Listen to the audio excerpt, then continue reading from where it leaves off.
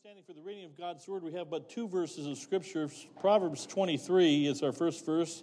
Proverbs 23 and verse 28, and then, Proverbs 22 and 28, that is. And then Proverbs 23 and verse 10 are our two verses. And since we only have two verses, we'll read them in unison this morning here. Once again, that's Proverbs chapter 22. One verse in the chapter, verse 28, that we'd like to read. Proverbs 22 and verse 28. And reading together. Remove not the ancient landmark which thy fathers have set. Let's read those 10 words again. Ready? Remove not the ancient landmark which thy fathers have set. Now let's skip down to chapter 23 and let's read one verse again together in unison, verse number 10. Ready to begin. Remove not the old landmark and enter not into the field of the fatherless. One more time. Remove not the old landmark and enter not into the fields of the fatherless. Let's make our prayer. Thou Heavenly Father, on this Memorial Day weekend, Lord, we thank you for those better than ourselves that laid down their lives and gave this supreme sacrifice that we might live freely. Lord, they died for people that care and for people that don't care. Lord, we care this morning. We thank you for them. But Lord, even more so this morning, may you speak to our hearts in regards to the landmarks, the foundations, the borders. Well, thank you for it, Lord. I pray you bless in the moments of the preaching around thy word this morning. We ask in Jesus' name, amen. And you may be seated. But on this Memorial Day weekend, I've chosen a text that we've chosen once before, at least a number of years ago. I looked at my diary 15 years ago. I preached from these two verses, and we'll do it again 15 years later. Proverbs 23, or 22 rather, and verse number 28 again says, remove not the ancient landmark. Remove not the ancient landmark which thy fathers have set. And chapter 23 and verse number 10 again reads, remove not the old landmarks and enter not into the fields of the fatherless. Keep your boundaries. Psalm says it this way, if the foundations be destroyed, what can the righteous do? We are called on this weekend, above every weekend of the year, if there's a weekend that we're called to remember, it's this weekend. Our table below us says, this do in remembrance of me. If we had an evening service, we'd probably have Lord's Supper tonight, but we don't. But we do the Lord's Supper in remembrance of him. We have this weekend, this Holy Day weekend, we call it holiday. We have this weekend not for baseball and for apple pie, and I'm not against all that good stuff, and hot dogs and for parties and picnics tomorrow. We have this weekend to remember those that paid the supreme sacrifice that you and I might enjoy liberty. And God commands in the Scriptures over and over again, many, many times, in fact, entire books of the Bible, i.e. Deuteronomy, to honor, cherish, and celebrate certain landmarks or memorials or borders. That day that we said we'd never forget. It's only been 18 years this September, and I'm afraid that most Americans are already forgetting. But you can't go down to the 9/11 memorial without seeing the two big chasms, the two big holes exactly where the two towers stood. And it's pretty impressive. I know some of you have been down there, some of you have not been down there. I've not been to the museum yet, but it's a memorial to remember what took place on that day, that fateful day, what we call 9/11. We have many Americans that don't even realize today on this Memorial Day weekend what the significance of December 7th is. I know my generation and older understand what took place on that day. We have many people that do not know another famous day in American history that's coming up in a week or so, and I'm talking about June 6th, 1944. The D-Day Operation Overlord, D-Day invasion of occupied Europe on the beaches of Normandy, and the overtaking of the Nazi Third Reich, of course, and the despot of Hitler and the Third Reich, of course. Many people do not know. We forget. Well, in the Bible, the Word of God, God commanded his covenant people, Israel, and I believe he commands us, Christian people of America, to remember, to memorize, to memorialize, to meditate upon our history, their history, the Israelites, and our history as Americans, of a delivering God, a providential God, that God rules in the affairs of men. There's a manifest destiny, I believe, to this great country called America. Yes, I do believe in American exceptionalism. If you don't, I feel sorry for you. But I thank God I live in America, not Venezuela today. I thank God I live in America, not North Korea today. And whether you know it or not, you do too. And you'll be glad that you do. And I could name another 100 other countries as well, and even more than that. But if we were to turn to Deuteronomy chapter 6, you need not turn there. Let me just read you the verses. But some wise sage said that a people that do not learn from their history are forever condemned to make the mistakes of history. And a people or a nation that forgets their past will soon cease to be a nation or a people. And so God commanded in the book of Deuteronomy, it's the regiving of the law. Just allow me to read the verses for you. Deuteronomy 6, verses 4 through 9, let me read them all. Israel was commanded, the Lord said, Hear, O Lord, hear, O Israel, the Lord our God is one Lord. And thou shalt love the Lord thy God, do you know it? With all thy what? Heart, with all thy soul, and with all thy might. And these words which I command thee this day shall be in thine heart, and thou shalt teach them diligently unto thy children. Thou shalt talk of them when thou sittest in thine house, and when thou walkest by the way, and when thou liest down, and when thou risest up. And thou shalt bind them for a sign upon thine hand, and they shall be as frontlets before thine eyes, always in your vision, always as you're going forward, remembering the past. And thou shalt write them upon the post of thy house and on thy gates. You see, Israel, there's one other nation, sometimes we used to be called the New Israel. I'm talking about America, the city set upon a hill. Israel was commanded, they were commanded to remove not the ancient landmarks. They were commanded to know their past, to memorize, to meditate upon their past, to memorize upon their past, to memorialize their past. And this weekend we are commanded to do that. Many other verses of Scripture, we could spend the entire time in introduction this morning. We won't take the time to do that, but in one more minute if I could.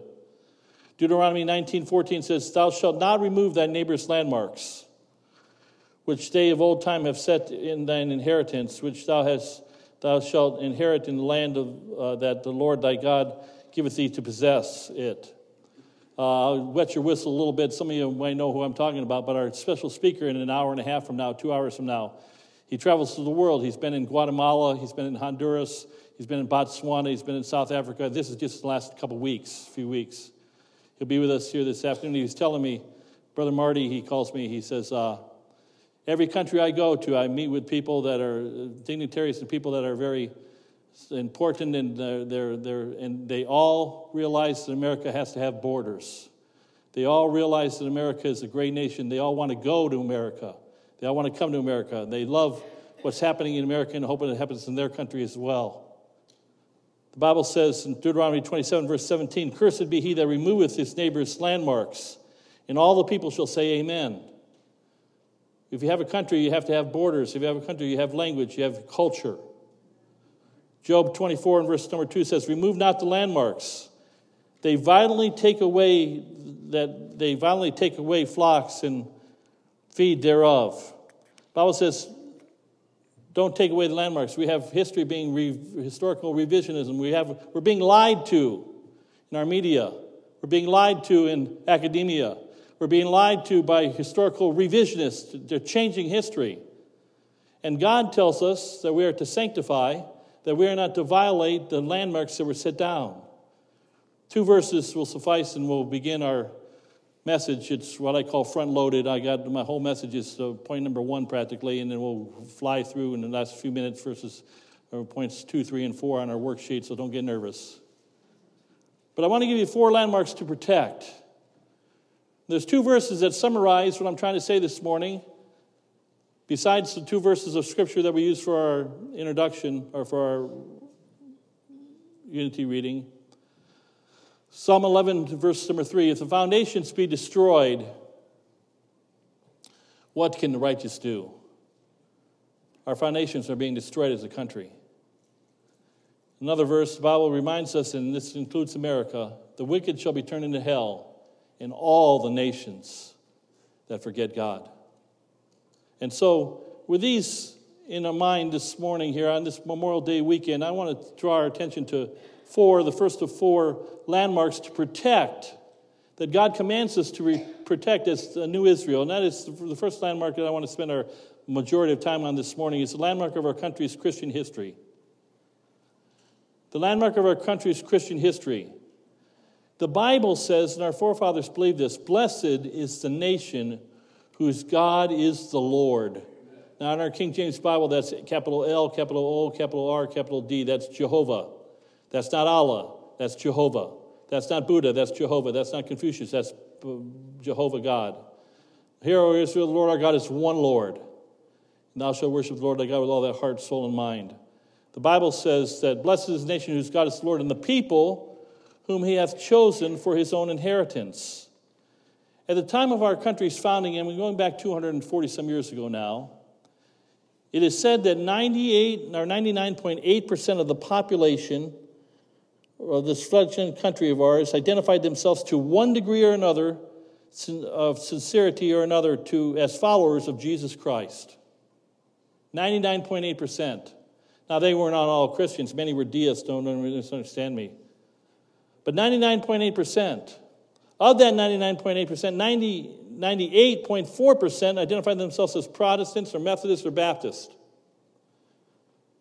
98 out of 100 people were identified with a Christian religious denomination of one sort or another, or an independent group of believers. 0.2%, just historical truth, if you know, of the population was Catholic. Or 1.4%, excuse me. 0.2%, less than 1/5 of 1% were followers of Judaism.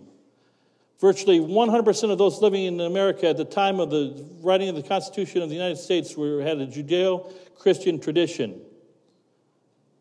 The long-serving historian and associate Supreme Court Justice Joseph Story wrote and said these words in regards to the giving of our First Amendment, that the First Amendment, Congress shall make no law respecting the establishment of religion nor prohibiting the free exercise thereof, was written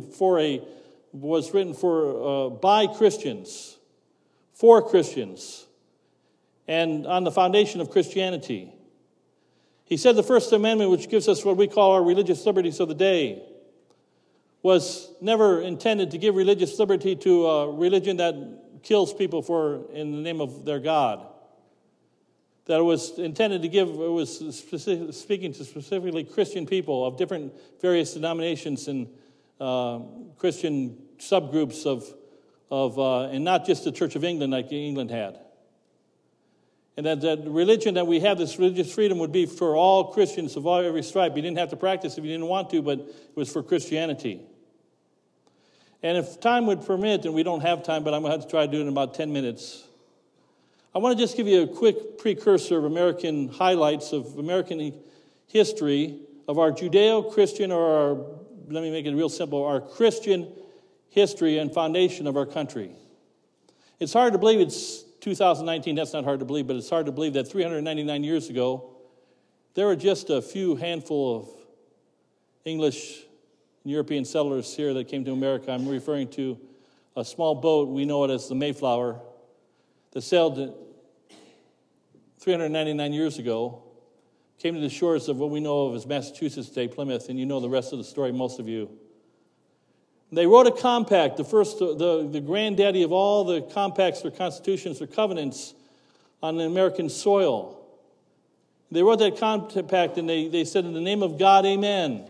That's how the compact started off. I guarantee you, I promise you, by the authority of all historians, and if you know anything about the Pilgrims, they were talking about the God of the Bible. In the name of God Almighty, in 1620. From that small beginning, it's hard to believe there are some 25 to 30 million descendants of the Mayflower in 400 years later. We're all descendants of those that came 400 years ago. We're still a young country in many, many aspects. 10 years later, in 1630, the Puritans came over and they founded the Massachusetts Bay Colony, and with their fiery preacher by the name of John Witherspoon. I shouldn't interject it, but I'll just interject it. You Google in this stuff, you will find I typed in John Witherspoon the other day, and I saw a caricature of these wicked Christians hanging or drowning witches, that John Witherspoon was a wicked, wicked, terrible man, and they highlight the witch burnings of Salem, Massachusetts, of course. They make it that they were the despots and hate-filled people. Whereas John Witherspoon, that of course wrote those words, or rather preached that first famous message that's been echoed 10,000 times 10,000 over the last 400 years, that we as America were a city set upon a hill, and the eyes of all the people of all the nations are upon us. He wrote that almost 390 years ago. He preached it. It's been preached in many forms past that. In 1620, the Pilgrims came and they set up a covenant, and they had peace, by the way, with our Native American Indians for 50 plus years, thanks to the covenant and the treaty and to the Christian ethics that they brokered. And John Witherspoon in 1631 brokered and talked about a city set upon a hill. We go to 1638, and just 7 years after the Massachusetts Bay, and I always feel like I have to read this. I try to read this once a year, so here goes. I want to read to you the first sentence of the Fundamental Orders of Connecticut. You have on your license plate, if you have a Connecticut license plate, you have the Connecticut Constitution State. You have the Constitution State on your license plate because of these first words of the Fundamental Orders of the state of Connecticut. For as much as it hath pleased Almighty God. Now that's the God of the Bible. By his wise disposition of his divine prudence, so to order and dispose the things that we, the inhabitants and residents of Windsor, Hartford, and Wethersfield, are now cohabiting and dwelling in and upon the river Connecticut, and the land thereof too adjoining, and well knowing where a people are gathered together, the word of God. Now that's not talking about the Quran. That's talking about the Bible. The first book that we ever printed as the United States government was the Word of God. The Word of God requires that to maintain the peace and union of such a people, there should be an orderly and decent government established according to God. Not according to government, according to God. To order and dispose of the affairs of the people at all seasons as occasion shall require.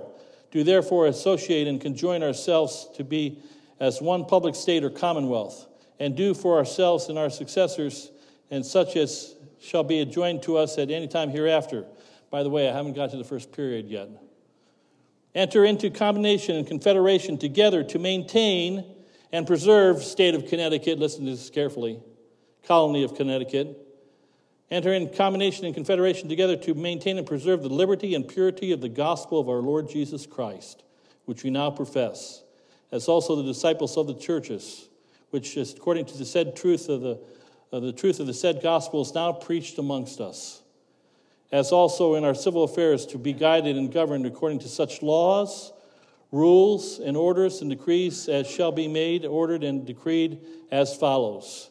And then we enter into the covenants based on not government, man's government, but on the Word of God.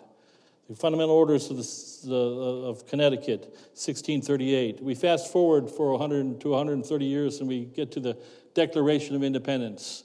We hold these truths to be self-evident, that all men are created equal, that they are endowed by their Creator with certain unalienable rights, endowed by their Creator, not by their government, that among these are life, liberty, and pursuit of happiness.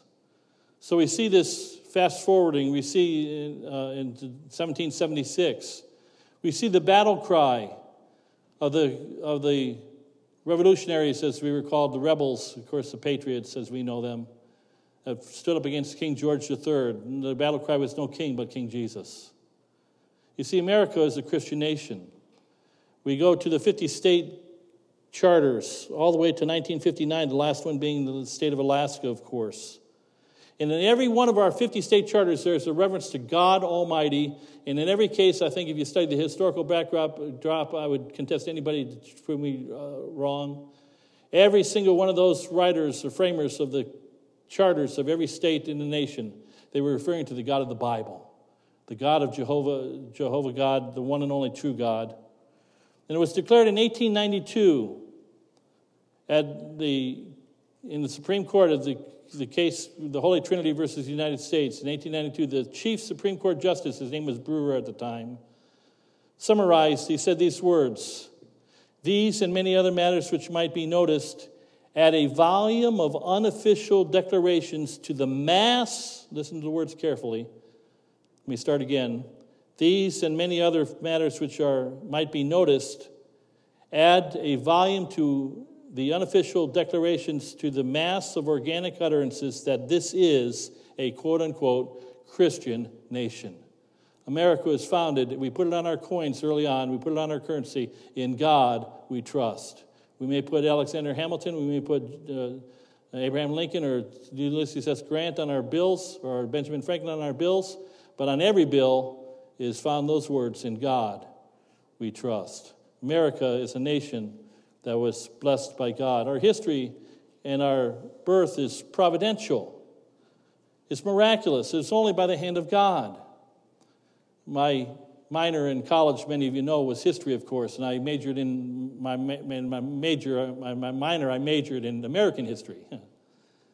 And I had a 900-page textbook. I had to read every word of it. Had to outline the book. I still have my notebooks. I outlined the Stanford University American history book. 55 pages of the 900 pages are dedicated to the subject, or mention the subject of manifest destiny. The idea that America was founded, that God had a providential purpose for America. The early Americans called they called themselves the New Israel. They made a covenant relationship with God. There's so many more. We could spend hours, we could spend a day, a semester, a year. We could spend a college degree in studying our American Christian history founded by God. But I want to just, for the time that we have in the last 3 or 4 minutes here before I move on, I want to tell you about the Battle of Long Island. You all know about the Battle of Long Island, right? Oh, I'm sorry. I thought you knew. I thought you were Americans. I'm teasing you.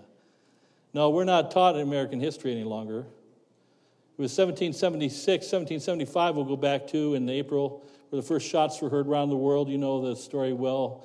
In Lexington and Concord, many of you have been there. And then shortly thereafter followed Breeds Hill and Bunker Hill, and you know that story, most of you.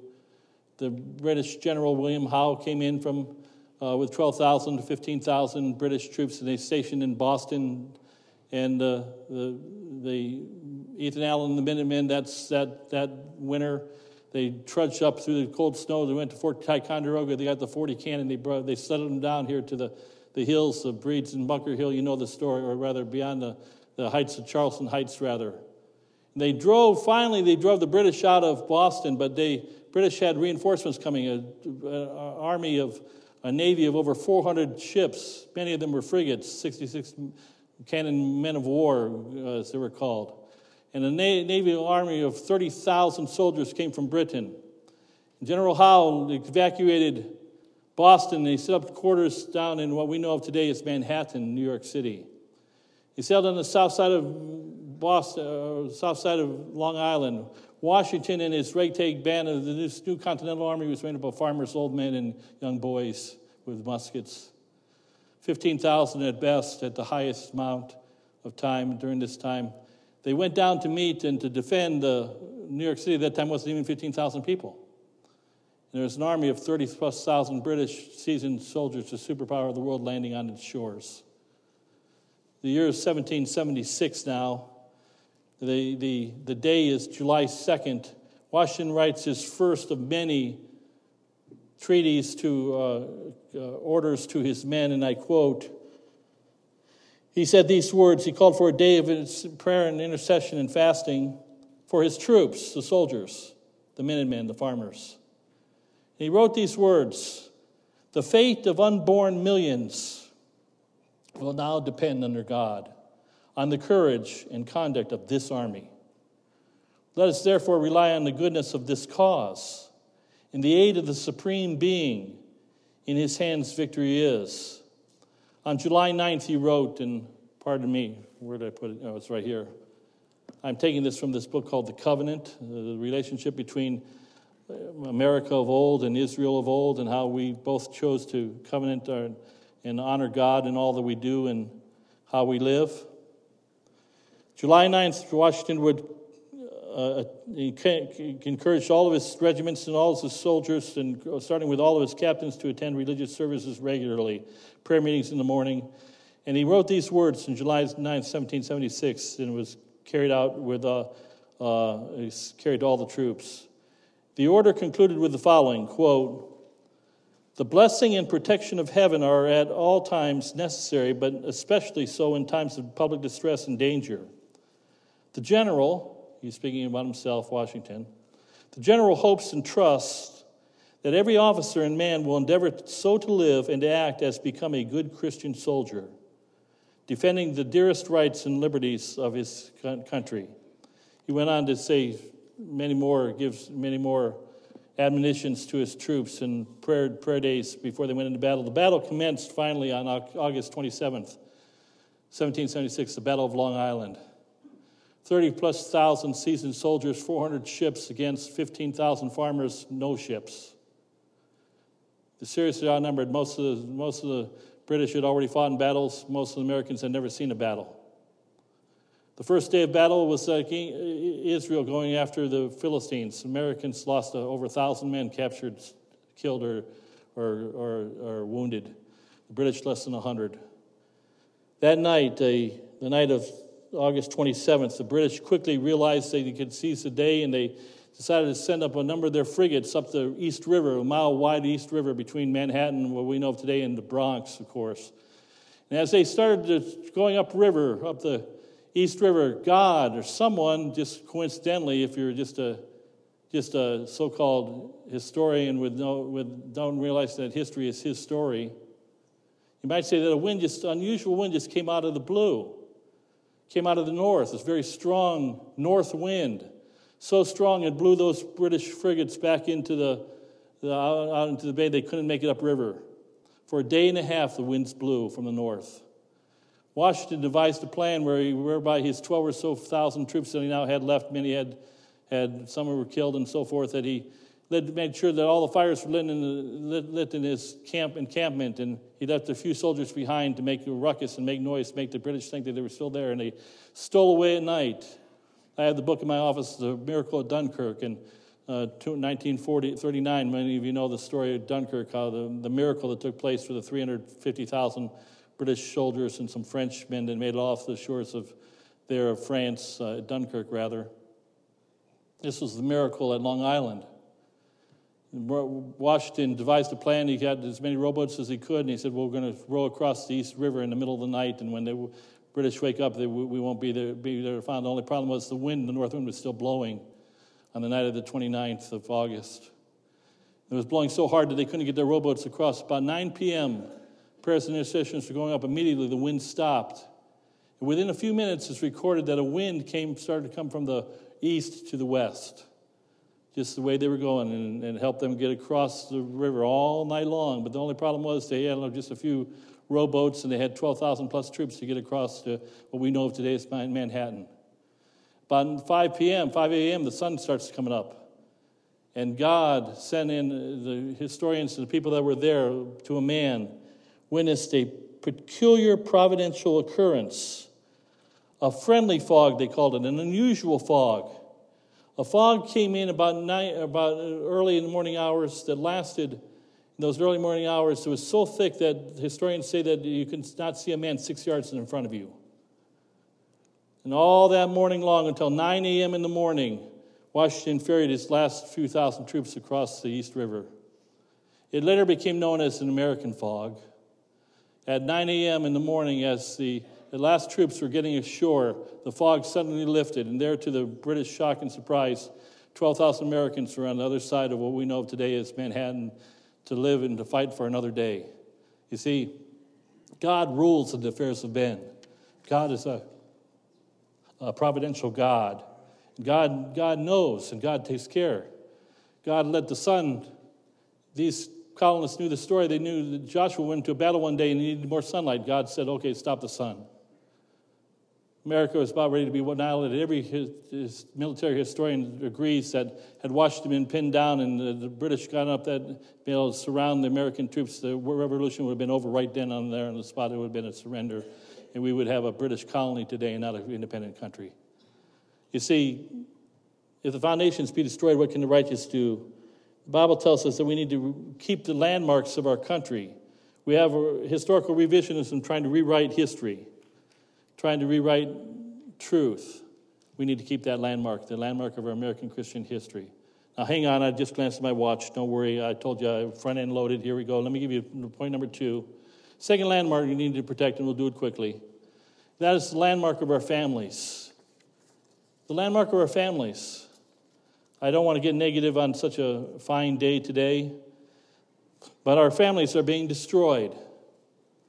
As the family goes, so goes the nation. Our families are being butchered. Our families are fragmented. Our families are being realigned and renegotiated. No longer is it, as we heard last Sunday afternoon, it was Adam and Eve. Now it's Adam and Steve in many cases. It's a sad day. There's a breakdown in the family. I've never read, because it's a treatise about 6 volumes big, I guess it is, Encyclopedia Britannica size. I'm referring to The Rise and Fall of the Roman Empire by Edward Gibbons.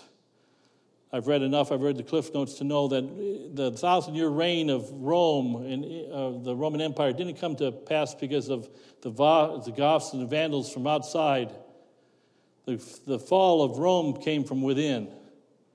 Nikita Khrushchev took his shoe off in the United Nations only 60 years ago, and he slammed it on the desk, and he says, "We will not raise the hammer and sickle over America. America will." Now we have representatives and we have senators in our United States of America House and Congress that want to raise the hammer and sickle of socialism in America. We're running them for presidents of the United States, all in the name of inclusiveness and equality in the People's Republic, in the democratic way, and all these sound bites of the communist left, the atheist left. I want you to know that the Bible says that we need to have the landmark of our family. We need to do everything to keep our families intact. Let me just summarize quickly. We now live in a day where a man can marry a man, a woman can marry a woman. Mark it down. You say, "Preacher, this is grotesque. You shouldn't mention that." It's in Deuteronomy 27, and I'm planning on going there in a few seconds from right now, where a man or a woman can marry a beast. You say, "Oh, the Bible spoke about it 3,000 years ago." Let God be true, but every man a liar. It's coming. You mark my words. It's probably here, and we just don't know it. We're living in a day where live-ins are accepted. Significant others are the world of the day. Single-family homes are the majority. Divorce is like commonplace. And I always get sensitive when I talk about these things because all of us have fragmented and fractured families. I just want to give you just soundbite, just real quickly, several things that deteriorate the family. Travel, the easy access and ability to travel destroys the family. Money, lack thereof, or the wealth thereof can destroy. Technology, we can have our virtual families right in our fingertips now. We can make a new family. We can Facebook, or we can Twitter. We can do whatever we want to do. We can work. A lot of work, too much work destroys the family. Too little work destroys the family. Leisure, too much leisure destroys the family. Too little leisure destroys the family. There's plenty of things that the family is being destroyed about and destroyed with, and I would encourage you to rebuild the walls of our family structure. Work at your family. Love your family. I say this every time I get on this little subject here. I didn't say love your Christian family. Love them for sure. But love your non-Christian family. And all God's people said, "That was good, thank you."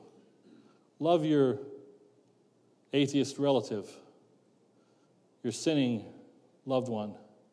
Love them. If you don't, who will? 2 Corinthians 5, he's given to us the ministry of reconciliation. God's called us to buttress and to build up and to strengthen the landmark of the family. Thirdly, fourthly, quickly, and I'm glancing at my watch here, but the landmark of fidelity. We need to restore the landmark of fidelity of our practices. I do want you to turn and just glance for time's sake. We won't be able to go. Deuteronomy 27, please. Turn there, please, with me, please. And Deuteronomy 27. Hang with me a little bit longer, please. Deuteronomy 27, 28. There's two mountains spoken about, Mount Gerizim in 28, Mount Ebal in 27. God says, I want you to put some landmarks up, some memorials, memorize some things, and making them important forever. He said in Deuteronomy 27, he called his people to have fidelity, to have faithfulness, to faithfully practice. Sonny and I were driving yesterday morning. We were coming back from a couple-day getaway, and we were driving, and we saw some people who were all wearing black. They were about 50, 75 yards off. We were off, and I said, those people, they look funny. Why are they all black? Even with my bad eyes, I realized, oh, well, those are Jewish people. They're coming back from Sabbath. Black hats, the beanies there, of course, the yarmulkes and the dresses. You could tell who they were by how they dressed. We saw some Amish people the other day. You tell who they were by how they were dressed. I'm not suggesting we have to dress like Amish or dress like Jews. I'm just simply saying they keep their identity. The Bible says to the children of Israel, just glance at some verses real quickly. Verse number 2 of chapter 27 of Deuteronomy, middle part of the verse for time's sake, that thou shalt set thee up great stones and plaster them with plaster, and thou shalt write upon them all the words of this law when thou art passed over. I was down in Florida a couple years ago visiting my mom and dad, and we went to the little county courthouse of Jupiter, Florida, and there is a big granite monument with the 10 Commandments on it. The ACLU tried to come in and take it down, and thousands of gun-toting, by the way, Floridians, rednecks, I'm sure they were called, came and said, not on our watch are you taking this down, and it still sits there to this day. And that's we found all over in the South. We have people trying to remove our landmarks. Where did they get that idea of putting the 10 Commandments in front of their courthouse? Right here, Deuteronomy 27. We went on to read verse number 4. It says, that ye shall set up these stones which I command you this day in Mount Ebal, and thou shalt plaster them with plaster. And then he goes into these commandments, these curses on Mount Ebal. Just glance at verse 15. He says, you should serve no other gods. I'm just going to say it, pop in my head. The reason why I'm all for religious freedom, but I'm not for religious freedom when people don't play by the same rules that Christians play by. And when we have people that, in the name of Allah, kill people, and that's what they believe in. They believe in the subjugation of Christians. They're playing on our turf. It's all right to worship the way you want to worship. That'd be fine. But when you want to impose your values, when you get strong enough, you say, oh, preacher, you're just a fearmonger. You're an Islamophobe. You call me what you want. I'm fearful of Islam. Yes, I am. I'll own that take. And I want you to know that the Bible says, thou shalt, you say, preacher, where did you get that? Verse 15, just glance at it. Thou shalt not make any graven images or any other God, no other place. You honor your father and mother, verse 16. I'm paraphrasing quickly. Verses 17 to 23. No more sexual immorality. Live a holy, godly life. And the New Testament buttresses these truths of the Old Testament. Let everyone in the name of Christ depart from iniquity. This is the will of God, even your sanctification, 1 Thessalonians 4:3. There is a blessing to those that live right. We need to restore the landmarks of fidelity in our country. Another message, another time. And young people, I'm not picking on you. I just want you to know, I'm so concerned as I see our young people today. And sadly, what they look like, some of them, what they look like on the outside betrays to me what's probably on the inside. And the way they've been taught and the way they've been being raised with no structure whatsoever. They have no landmarks, no borders, no semblance of normalcy or certainly of no Christianity. God says, lay the foundation, strengthen the landmark of our American Christian history, strengthen the landmark of our family, strengthen the landmark of fidelity of practices, but lastly and quickly, the landmark of faith. Jude 3. The Bible says that we should earnestly contend for the faith. Hey, I'm not self-promoting myself. I've said it many times, I'm a poor preacher in the sense of my deliveries are they could be better for sure. I'm not very good in my diction, not very good at eloquence for sure. Lord knows all that. But I still, the best I can, the best God-given ability He gives me, I want to preach what thus saith the Lord. I still want to preach what's the foundational, fundamental doctrines of the faith. Amen. I was talking to a pastor just a few days ago, Monday or Tuesday, I guess it was. The Pew Research or Gallup, I can't remember which one, I think it's Pew, came out, and they're coming out all the time. Since 9/11, American Christianity, church attendance has been steadily dropping 18 points in 18 years, about 1 point a year. In the meantime, from 9/11, the year we said, we'll never forget what happened here. Non-Christians, they're called nons, N-O-N-S. People with no religious affiliation whatsoever, Christian or any otherwise, secularist. They've increased by about 1%. We're about 20% more than we were 20 years ago. We're living in a post-Christian nation and now a neo-pagan nation. What's happened? If the foundations be destroyed, what can the righteous do? The wicked shall be turned into hell, and all the nations that forget God. I've been picking on a lot lately, but we need to. Somebody needs to tell the truth. I've been picking on a lot lately, Venezuela. 20 years ago, Venezuela was the most prosperous nation in South America. Today, her people are starving to death. They took away their guns, and now they're taking away their liberty, and they can't stand up for themselves. In America, we don't want to get involved. That's familiar, and we don't want to be a warmonger. We don't want to get beyond our imperialists and go beyond our shores. Oh, I understand. We don't want to sacrifice American blood. There was something called the Monroe Doctrine. There's something called the idea that if we don't take care, I'd rather take care of the forest fire abroad than the forest fire in my backyard.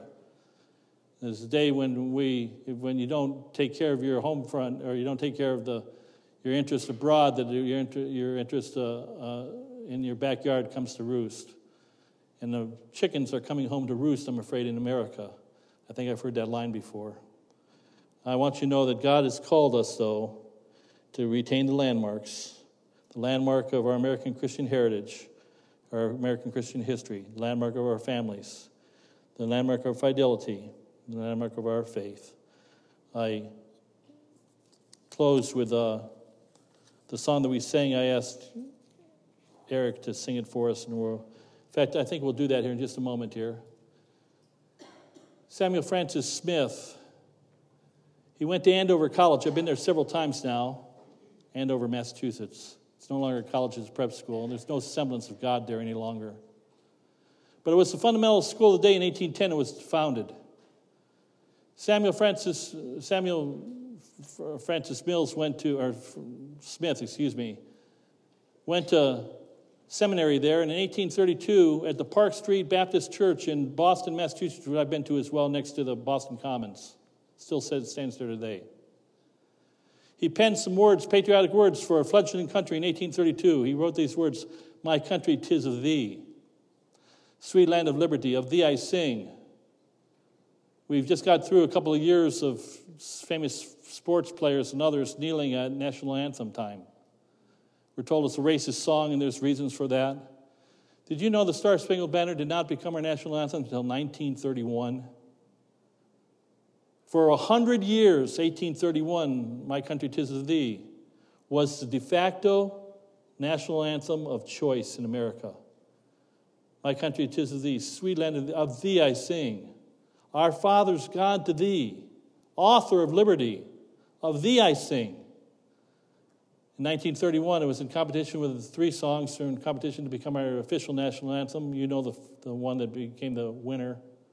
The other one was "America the Beautiful," "God shed His grace on thee," and "Crown thy good with brotherhood from sea to shining sea." 3 songs in competition for our national anthem. I love our national anthem. I wish it would have been, though, "My country, 'tis of thee," as it was before for 100 plus years. But I thank God, and I say to us born and bred Americans, I find more time than not, and I close with this, more times than not, people that grew up outside of our country and come to America, they become more patriotic than Americans lived here all their life. What you get so freely, you take so flippantly. Most of us never paid a price. Most of us are living freely because of somebody else's sacrifice. I'm not trying to hurt anybody, I'm just being honest. But this is a free land because some people gave their lives that we might be free. And we decided we were going to have a king over us. Our king was not going to be King George III. Our king would be King Jesus, the one who died and rose again for our sins. Heavenly Father, bless, we pray, as we close our service today. Lord, we've gone long. I've gone long. Your people have listened well. We have some food to eat here in a little bit, but Lord, help us to realize, Lord, that this was a Christian country. We were birthed as a Christian country. Lord, there's still a remnant. There's still millions. Let's not develop the Elijah syndrome. We're the only ones. Oh no, there's millions upon millions of others all across from sea to shining sea that love you, Lord Jesus. We pray for America. We ask you that you bless us, but Lord, we more and so should we ask you to forgive us and that we might bless you. And in turn, Lord, you promise you bless us. Say ye to the righteous, it shall be well with them, for they shall eat the fruit of their doings. Lord, thank you for the privilege of living in this blessed land. Lord, bless these moments of invitation. In Christ's name, I pray. Amen. Let's stand and sing the first and last verse one more time of My Country 'Tis of Thee. We're going to have a word of